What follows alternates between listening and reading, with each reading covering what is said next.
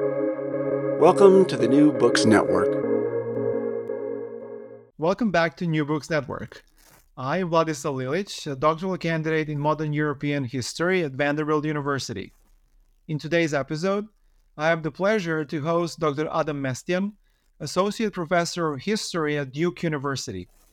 Dr. Mestyan is a prolific author who has previously published a splendid monograph on the origins of Egyptian patriotism and numerous articles in the fields of cultural, legal, and political history of the Middle East and Eastern Mediterranean.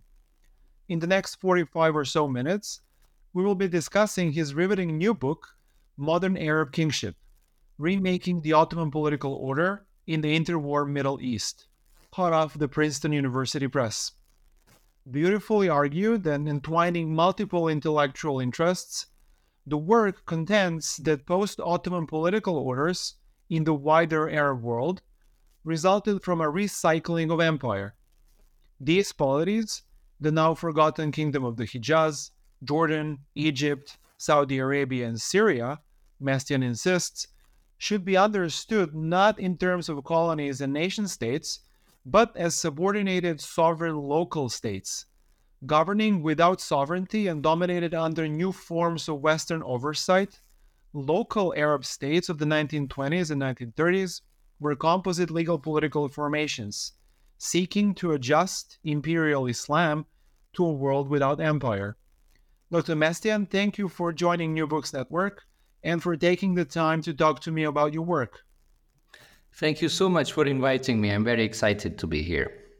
As is customary on the channel, I will start us off by asking how your previous intellectual trajectories had led you to write Modern Arab Kingship. How did you first become consumed with the question of how imperial regions transitioned out of the world of empires?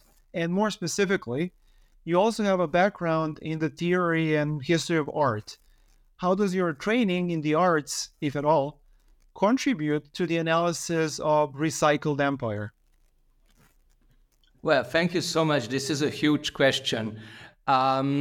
So actually, the idea of this book started when I was writing my first book on Egypt in the 19th century, and when I realized that book was about the making of a Muslim princely polity, which was subordinated to the Ottoman state.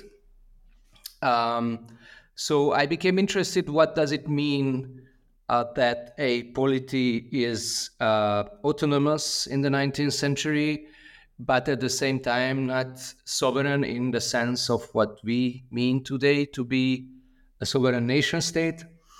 What does it mean to have a Muslim ruler who has all kinds of expectations from below and from above? And what does it mean to create a new polity in terms of what we can call imperial constitutionalism? So when people are not free actually to decide how they want to live necessarily, and what kind of vocabulary we can find to describe these types of polities and situations. So this is how the book started. I was also very interested in this whole idea of monarchical politics. I myself a very anti-monarchical person, but I could not but realize that at the beginning of the 20th century is full with small kings and princes and pashas and sultans. So I became interested how we can make sense of this landscape, of this monarchical landscape of the 20th century, of the early 20th century, which is very different from what we would know about the standard narrative of nation states rising and nationalism ruling, a secular nationalism, and especially Republican nationalism is ruling the political imagination of most peoples. So And this is how perhaps my training in art theory came in, but also my other projects, which do have some art history overlaps. For instance, I have a project on Cairo's urban history, which I co-direct with Professor Mercedes Wallet in Paris. And she's architecture and art historian. And she was the one who, in one of her talks, in one of her earlier books, used the idea of spoliation, which is a well-known art historical operation when older parts of a building, let's say, are reused and inserted into new buildings, or not even in material terms, but also in stylistic terms, in virtual terms. An older style is reused in a new style building, and so on and so forth. Yeah, so this is how I became fascinated with this idea of reuse and spoliation and spolia in general, and I transferred this idea from the field of art history to political theory. And I thought that, well, actually, this is what may explain this landscape of monarchs in the early 20th century, that what we can see here is a kind of recycling of imperial institutions and imperial form of politics, sometimes explicitly within a new empire, like the Egypt's transition into a British subordinated monarchy in the early 20th century from an Ottoman context, or without an empire, let's say like the Kingdom of the Hijaz. So this is how the art theory became important for me, because I used certain art theory concepts in the field of political theory and political history. Lovely. And the book is grounded in a methodology that you call global legal history. Yet, the term global here does not only reflect the work's broad spatial vista. How exactly do you wield global legal history? And do you think that your method might also find purchase in the study of other post-imperial regions the world over? Yes, so let me answer your second question first. So indeed, I am very shameless, and the theory that I propose and the arguments that I propose, I would say would be valid also for the post-Habsburg regions, perhaps also in some Asian and African situations of new state making as well, in which I do think that this type of recycling operation works at various points of time, in decolonization or after the First World War, and perhaps until today in some cases. So I try to propose something which competes with the general view that, let's say, Benedict Anderson proposed about nationalism. And I would say that, well, nationalism was very, very important, but we have this other operation, this continuous recasting of empire, which is equally or perhaps even more defining state making in the 20th century. Now, back to your first question, which was about exactly what? Exactly, I forget it. Global legal history as a methodology. Yeah, sorry, it's quite early here in Taipei. So global legal history, yes. So that is a methodology or a term that I proposed because the new imperial history that I have been reflecting and using, and I was inspired by, was not was not enough to handle some of the issues that came out in the 1910s and 1920s, when the political and the legal universe of the world are no more defined purely by empires, but we have international bodies prominently the League of Nations, but others as well. And so I was struggling with how to deal with the scales of inquiry between the international level, the imperial level, the local, and the regional one. So I proposed that perhaps in this way we can rethink the term global and just think about the perspective of the scholar, of myself, and those who are the readers who navigate between these, and actually my historical actors who navigate between these levels with these scales of politics. And so this is what I meant on global legal history. I must also say that I'm a little bit skeptical about my own terms. So I should have indicated a question mark here, perhaps, but we can discuss that later. Mm-hmm. And the interpretive centerpiece of the book is the argument that the post-Ottoman Arab polities were neither nation states nor colonial possessions, as you've hinted already. What were they then? And what was their place in this newly overhauled international order? Well, I mean, this is exactly the question of the historical actors. What are these news? What are these new regions? What should they be? And what does it mean to create a new polity in a moment when imperial acts of declaring new regimes are no more morally acceptable, but at the same time they are under military occupation and within almost the full power of the Allied powers? So, in such a situation, when the previous type of state making is not working or cannot work because of legal and moral concerns, now what should? But at the same time, the very powerful actors, France and Britain, especially, but also Italy, wanted to maintain and perpetuate their rule. Then what kind of polities these are? So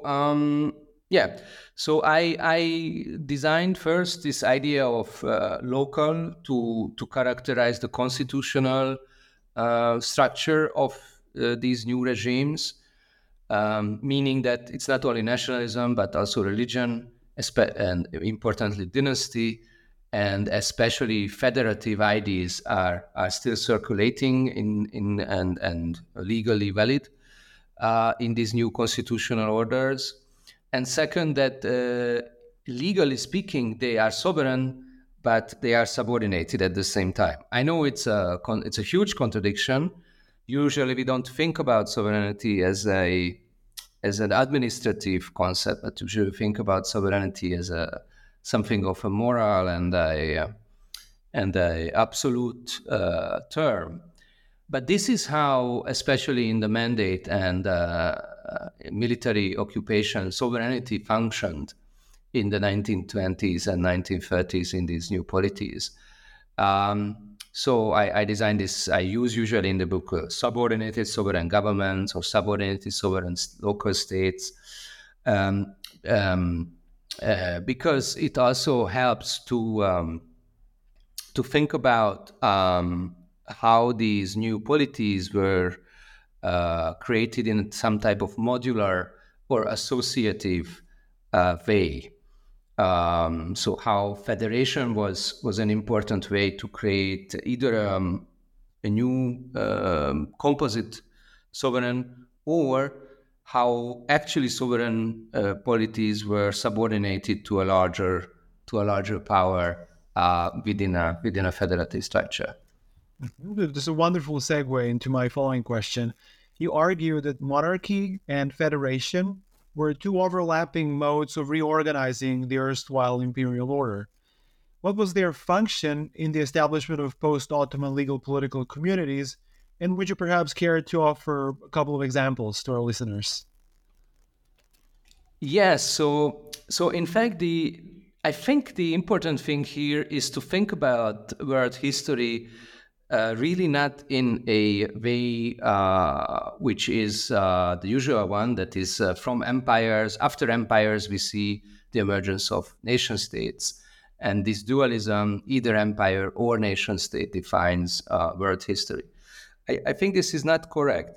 Actually, this is just simply not describes what happened. We should rather think about how, in the beginning of the 20th century, the central problem of human communities was how to transform empires.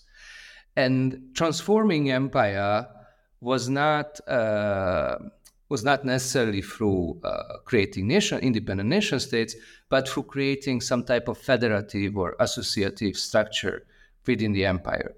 Within the Ottoman context, this is very clear, that we have several competing federative ideas how to create autonomy within empire, both for the Arabs and other peoples, whether it's ethnic based on an ethnic grouping or ethno-religious identities, or simply through monarchical design that is subordinated monarchs. So the autonomy is not given to a people but to a monarch. So there are these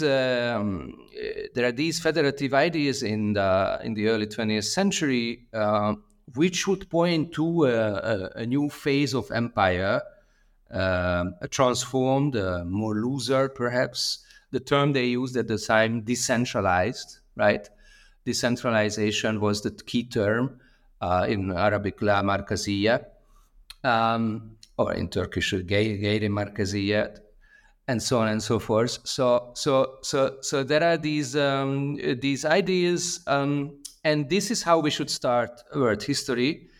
And these ideas actually were still defining most of the 1920s, despite the immense nationalist ideology. So obviously, in 1918, when Damascus is occupied, for instance, by the Hijazi and the Allied power troops, the idea of creating a Syrian kingdom is actually the idea of a federative polity with a monarch, a monarchical federation. In what is Greater Syria, so what is today Lebanon, Israel, Palestine, the state of Syria and Jordan, mostly, together perhaps with the Hijaz or without it, within a larger Arab looser political empire, imperial formation. This idea, of course, could not be established because of the European Allied powers and the partitions that the mandate system that they enforced.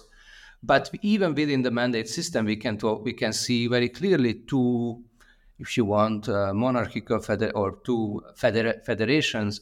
Certainly, one is monarchical, one that is the so-called Sharifian solution. That is Iraq, Jordan, and the Hijaz forming one connected chain of polities. All of them are ruled by the descendants of the Prophet Muhammad, the Ashraf, and they are composing in a way a blood-related monarchical federation, a genealogical empire, as I call it. And in the French mandate, which is properly speaking Lebanon and Syria, in the beginning we can also see a federation. This is the so-called, what is it? It is the so-called Fédération des États syriens, between 1921 and 1925, which is a federation of 5 small governments, the state of the Alawites, the state of Aleppo, the state of Damascus, the state of the Jabal Druze, and the state of Lebanon. Sometimes Lebanon is out of this federation, sometimes in it.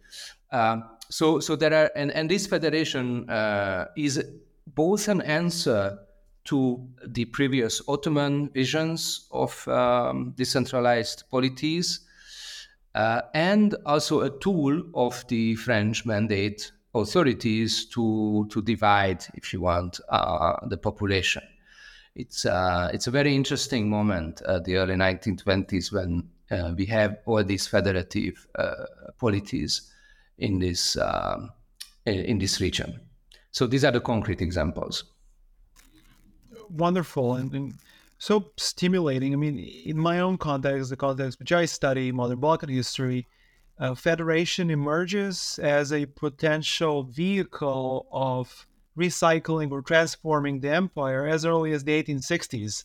Um, and this resonates so strongly with some of these earlier aspects of shared Ottoman history, albeit peripheral, but still quite Ottoman. Um, my next question has to do with religion, though. You also show quite forcefully that religion played a constitutive role in the successive attempts to recast the repertoires of imperial rule across the region in the 1920s and into the 1930s. What were some of the ways in which Islam helped the grounding of local states in their constitutional orders? Whew. That's a big question. Thank you. Well, I must say it's not only Islam but also Christianity, and of course, Zionism as well later. So religion is all around in the interwar period, just as much as nationalism. And in my context, first of all, it is very clear that the descendants of the Prophet Muhammad, led by the famous Emir of Mecca, Sharif al-Hussein, their plan is to create a new caliphate. The Sharif al-Hussein actually, finally in 1924, it's often forgotten, but he declares himself to be the new caliph after the Ottoman Caliphate is gone. So this new, if you want, genealogical empire that they wanted to create, an empire led by the Ashraf as kings and emirs, was to be a caliphate, a new caliphate in which al-Hussein would have been the caliph and was the caliph for a short time. That is a use of religion, and they used immensely their, of course, potential and, if you want, spiritual capital as descendants of the Prophet Muhammad in this time, both in Jordan, in the Hijaz, of course, the two sacred cities especially were important for them, and of course in Iraq as well. That was an argument for accepting Sharif Faisal, who was the second son of al-Hussein and became the king of Iraq, although he never been in Iraq before that moment.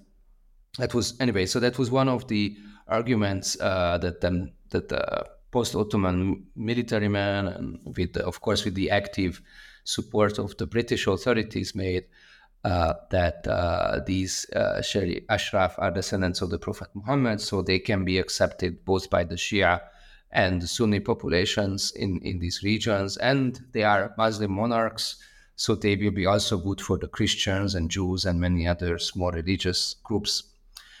One must say that this argument, so the use of religion in state making, was, of course, also a European, if you want, almost essentialist or racist tool to create new states.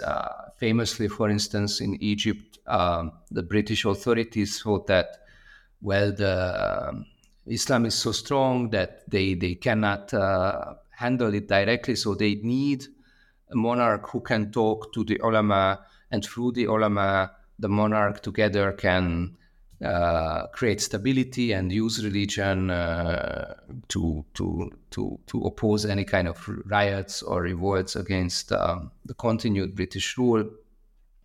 So there was that use of religion as well. But the local actors themselves also wanted to keep Islam and Christianity and other religions as part of constitutional orders, meaning that they wanted to create laws or constitutional texts in which religion is explicitly acknowledged in one way or another as a legitimate part of life. And of course, with these, especially for Muslims, the continuity of the Ottoman Sharia courts remained until the 1950s, well, in some cases until today, in these polities. So it's in the mid-1920s when this becomes really explicit, and this is because the two main counterexamples are Republican Turkey, Atatürk, who of course completely abolishes or tries to completely abolish the Sharia courts and other religious institutions, and declares complete secular polity, and of course the Soviet Union, which also declares its opposition to include religion in political and legal life. So this is a moment in the mid-1920s when many of these post-Ottoman Arab advocates and activists realize that these are bad examples. And so they explicitly start to advocate, in some cases, for instance, in Syria, for a monarchical solution, because they believe that monarchs will be the ones who will keep the principles of Sharia, for instance, alive, and the Sharia courts alive, and so on and so forth. We are in the mid-20s again, 100 years later, and the question of the use of religion in state making seems to still be wide open in and beyond the region that you study. Do you see the book as pointing to some lessons, pitfalls, and advantages of the use of religion in statehood and statecraft? And are there any parallels that we are seeing with what's happening today? Yes, thank you. This is a beautifully posed question and very timely. Yes. I do think this is a history book, so I'm not a political scientist, and I'm not proposing solutions to problems in a direct sense. But what I suggest is, first of all, to think about world history in the last 100 years, not only through nationalism or the norms of democracy and the nation state, but also through religion. And if we think about, indeed, in the last 100 years at large, how religion functioned in terms of state making, then we can see that it never disappeared. It was always with us.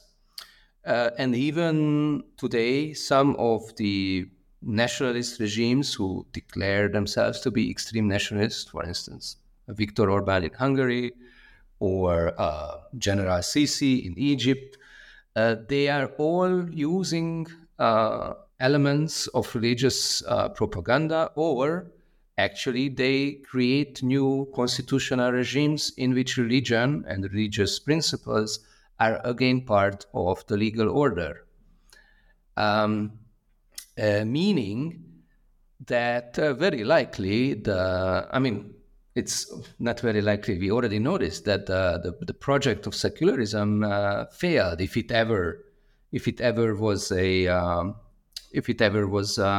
a winning position. Perhaps 1960s, 1970s is the only time, 1950s to 1970s, the only time when we can talk about a secular constitutional political wave. For American listeners, of course, this shouldn't be a surprise, since the American Constitution is a very religion-friendly constitution, actually, right? So this is something that we have to deal with. How to think about religion, indeed, as part of constitutional orders, and today we have these challenges, from Afghanistan to Hamas and many other polities which claim certain religious ideas, religious principles to be part of a political imagination, and not only political imagination, but of a legal and constitutional order, and what to do with it. And our normative structure, our international normative structure, it appears, cannot deal with these claims. Right? So the United Nations, for instance, at large, or political science, is, these institutions and bodies of thought, they cannot deal with religion simply because they were not established. They are based on the norm of a secular nation state, and that's it. Changing gears just a bit, the book also sheds light on local agency that made and remade post-imperial political orders. Would you perhaps offer a few examples of how ordinary people navigated complex legal landscapes inherited from a collapsed or a collapsing empire? For instance, I really enjoyed chapter 6, where you detail how the bifurcated Ottoman legal system, encompassing both state and non-state or Islamic law, continued to frame social realities ground in Greater Syria. So this can also be construed as what was the fate of Sharia in this geopolitical reality? I didn't get the first half of your question because there was a. Can you repeat, please? Yes, just wondering about a few examples of how ordinary people navigated this complex legal landscape that was inherited from a collapsing empire. Yeah, so how ordinary people, we have, of course, there is a legal chaos, first of all, in the late 1910s and early 1920s. This is really a moment when people don't know to whom they belong. There are multiple claims on their belonging, and there are multiple claims about whose legal system one is belonging to, and according to whose law that problems should be adjudicated. Well, what we can see for instance, in the Sharia court records of Damascus is that people very, very quickly, just immediately after the occupation, wanted to restart litigations and went to the Sharia court very, very a lot, really, from dealing with the everyday things, especially female litigants.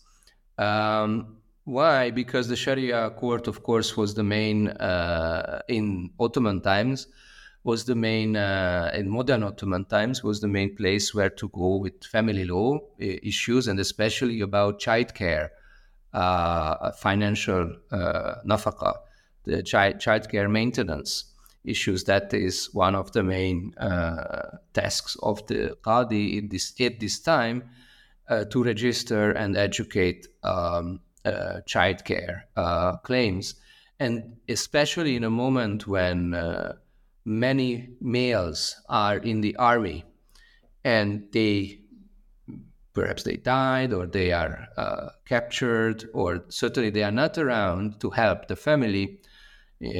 Still in 1918, 1919, childcare is a central problem, a central everyday problem in these cities. So I actually am I'm writing a little article separately analyzing this issue.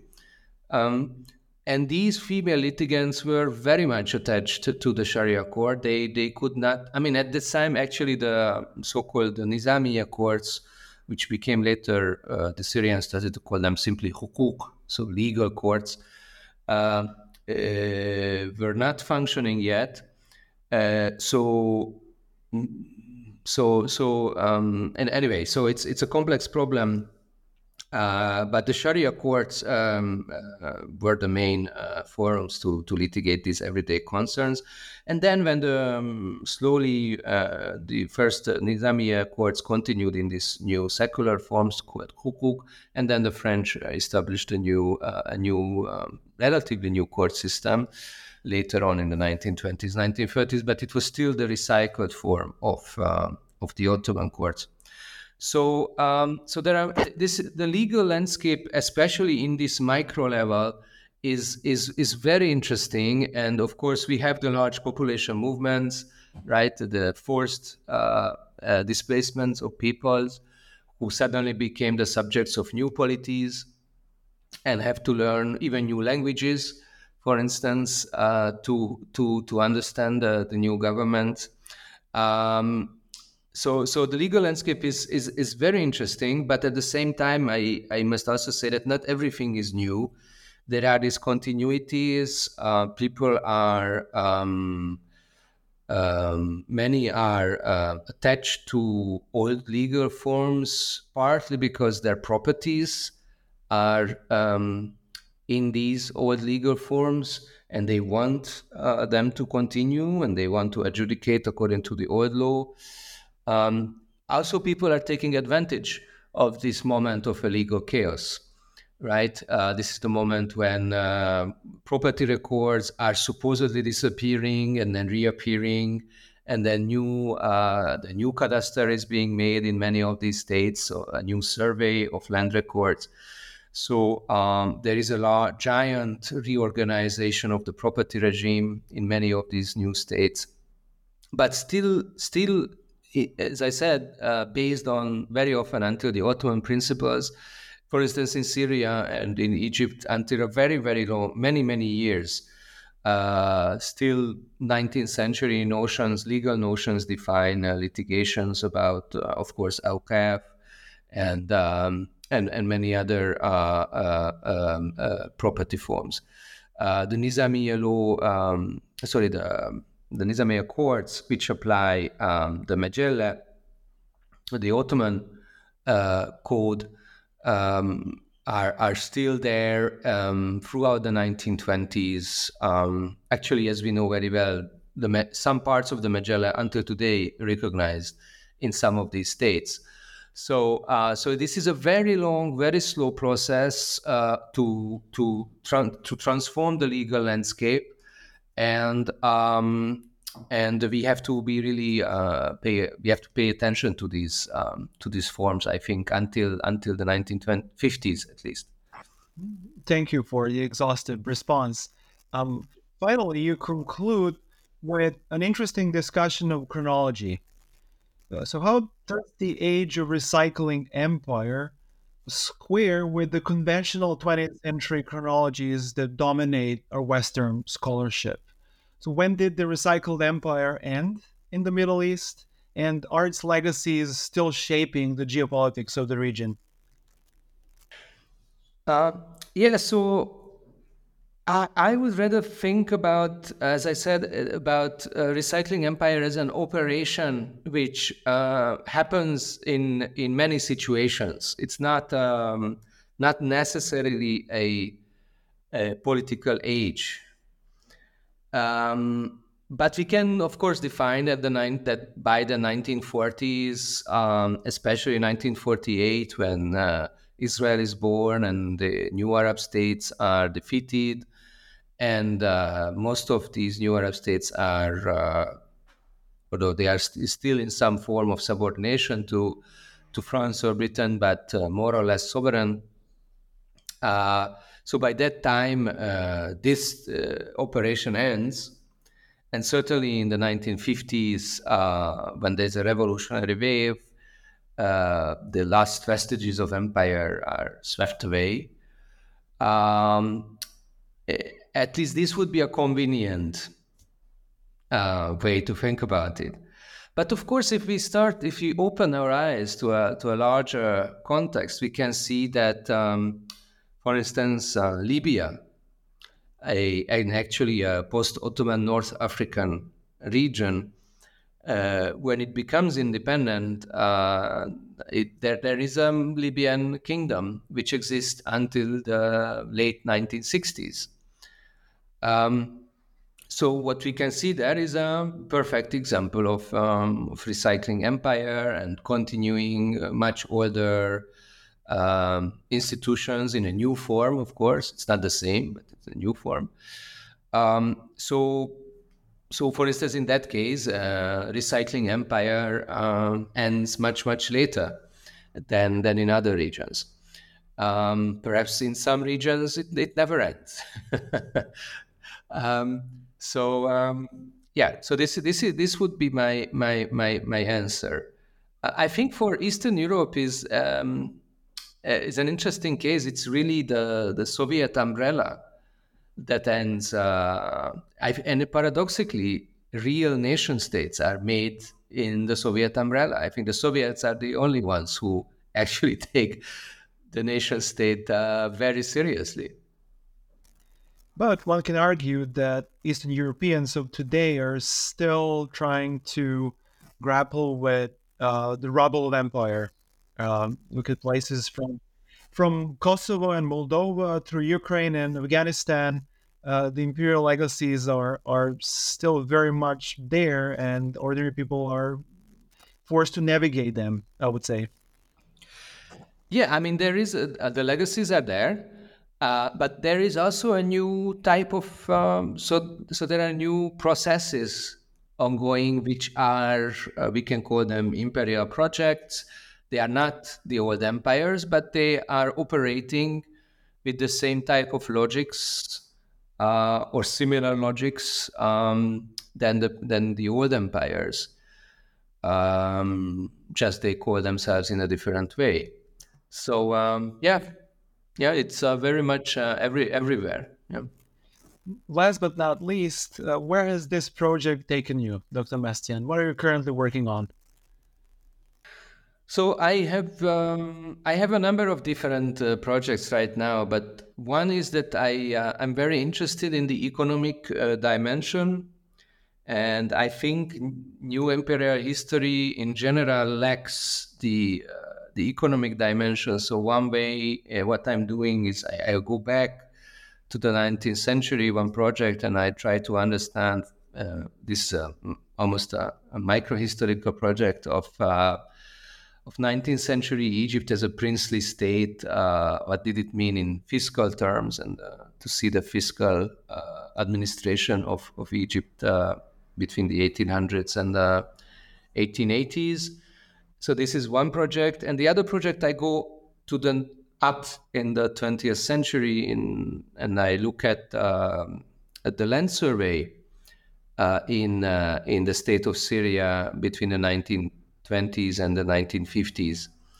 And I look at the land survey office at the cadastre in a very, very detailed way, and think about how, for instance, the federal structure of this État Syrian influenced the cadastre. What did it mean to create a federalized land survey, and so on and so forth. So, and I also have a distant project on environmental history of Cairo. That's a different trajectory. And finally, actually, I have a plan in the future to write a history of Syria and Egypt, the story of the United Arab Republic in the late 1950s, early 1960s, as a federative project without empire.